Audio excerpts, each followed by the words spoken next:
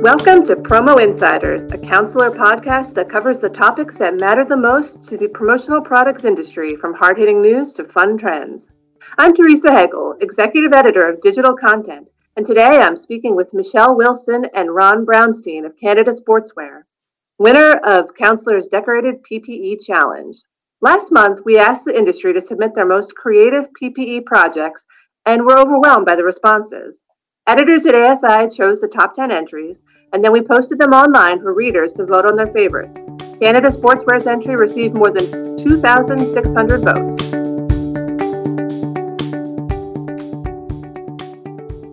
All right, thank you so much for joining us, Michelle and Ron. Hi, glad to be here. Hi. So I guess first off, can you tell me a little bit about Canada Sportswear's pivot into making masks, and how long did it take you guys to get up and running doing that? So when the pandemic hit back in March, all non-essential companies were forced to shut down. But Canada Sportswear was fortunate enough to be considered an essential service because we manufacture and supply uniforms for police, paramedics, fire departments.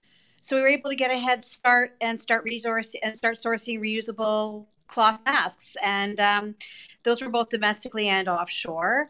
And since then, we've been able to also source and import PPE for civilian and non-medical use, things like disposable masks, face shields, gowns. Okay, great. So now, obviously, you guys have the winning entry in our Decorated PPE Challenge. So congratulations on that. That's awesome. And the entry that you had was a series of masks with fun designs for a children's ward in one of the largest hospitals in Halifax. Can you talk a little bit more about how that order came about and what it involved? Well, one of our distributors approached us and presented us with the need for these masks for children. So our design team went right to work and came up with several concepts with appropriate themes for children, like stick people, smiley faces, things like that, fun things.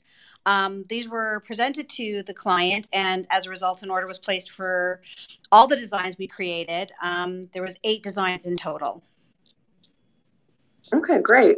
So what was the hospital's response to the order? Were they happy with how it all turned out? So we heard back that the hospital was extremely pleased with the order, and so much so that they've asked for pricing to do another order. Oh, great. Yeah. So do you think that it's important to make masks and other PPE that's like kind of more stylish and more fun with designs on them? And if so, why? Yeah, no, I definitely think it's very important to make masks and other PPE more stylish and fun. I mean, here in Toronto and several other cities across Canada, masks have been made mandatory in public indoor spaces. So now that everyone has to wear one, having a mask that's more than just a stark reminder of what's going on in the world, I think it lightens the mood a bit, and it allows us to try to have a little bit more fun in spite of the seriousness that's associated with what's going on right now. Yeah, I mean, if everyone has to do it, you might as well kind of enjoy it a little bit, find something fun in it. Yeah, I mean, also with, branding and sublimation that we can do on these masks, it's allowing companies a relevant source of promoting their businesses, trade shows, et cetera, things like that. We've normally done, jackets, shirts with their business names. Now the mask is part of that package. Right, for sure. So have you guys done any other interesting PPE projects that you can share? Well, I mean, so yes, we've been working with several large companies here. We recently did an order for an international charity. They had very specific requests in terms of the packaging, and they wanted an insert.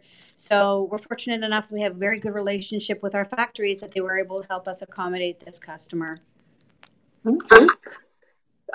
So what advice do you have for other promotional products professionals, regarding PPE? Like, what are some tips for, delivering the creative things and the useful things that clients, want and need right now? Well, I mean, there's been some promotional product companies, suppliers and distributors who, like Canada Sportswear, have educated themselves and jumped on the PPE bandwagon. These companies been able to stay open and stay busy for the past several months. Other companies decided not to take advantage of that opportunity, and they've either slowed down or downsized or even shut their doors.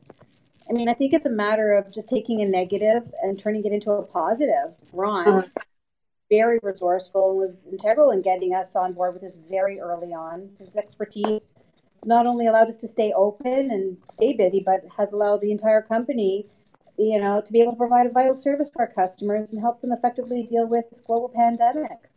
Yeah. Ron, can you talk about why you jumped on it so quickly and how that happened? I was bored. Well, no, I mean, right away, a couple of my large customers called, and they were looking for, like isolation, disposable gowns and masks. Mm-hmm. And, I mean, we have the facility, so and I'm always up for a challenge, so we just jumped on it right away, and we educated ourselves, even with products that we never did before, like the 3-layer disposable masks and face shields. Like, we know nothing about, the medical field, and we educated ourselves, and we brought in like millions and millions of masks of the disposable, and that's a whole area we've never done. And then the reusable masks and gowns. I mean, it's still sewing. So it wasn't that difficult for us, but we had to turn around quickly. And another challenge was getting the raw materials, because everybody was looking for fabrics, and but we were fortunate to we have a lot of contacts, and we jumped on it right away and secured the fabrics. So that helped us a lot. Okay. How long do you guys think the need for PPE is going to, be this big? Do you think this is going to be like a really long-term thing, or is it going to start to taper off? Yeah. It's not going away anytime soon that I can see. Yeah, more than a year. More than a year. Yeah. I mean, just it started a couple of weeks ago. It started to slow down, and then certain provinces mandated the use of masks in public areas, and it just exploded again. Yeah, and I think that stores like Walmart and some other ones, they're also mandating masks. So even if you're in a province or a state that doesn't require it, if you're going to go shopping at most of these places, you're still going to need a mask. Correct. Absolutely, yeah.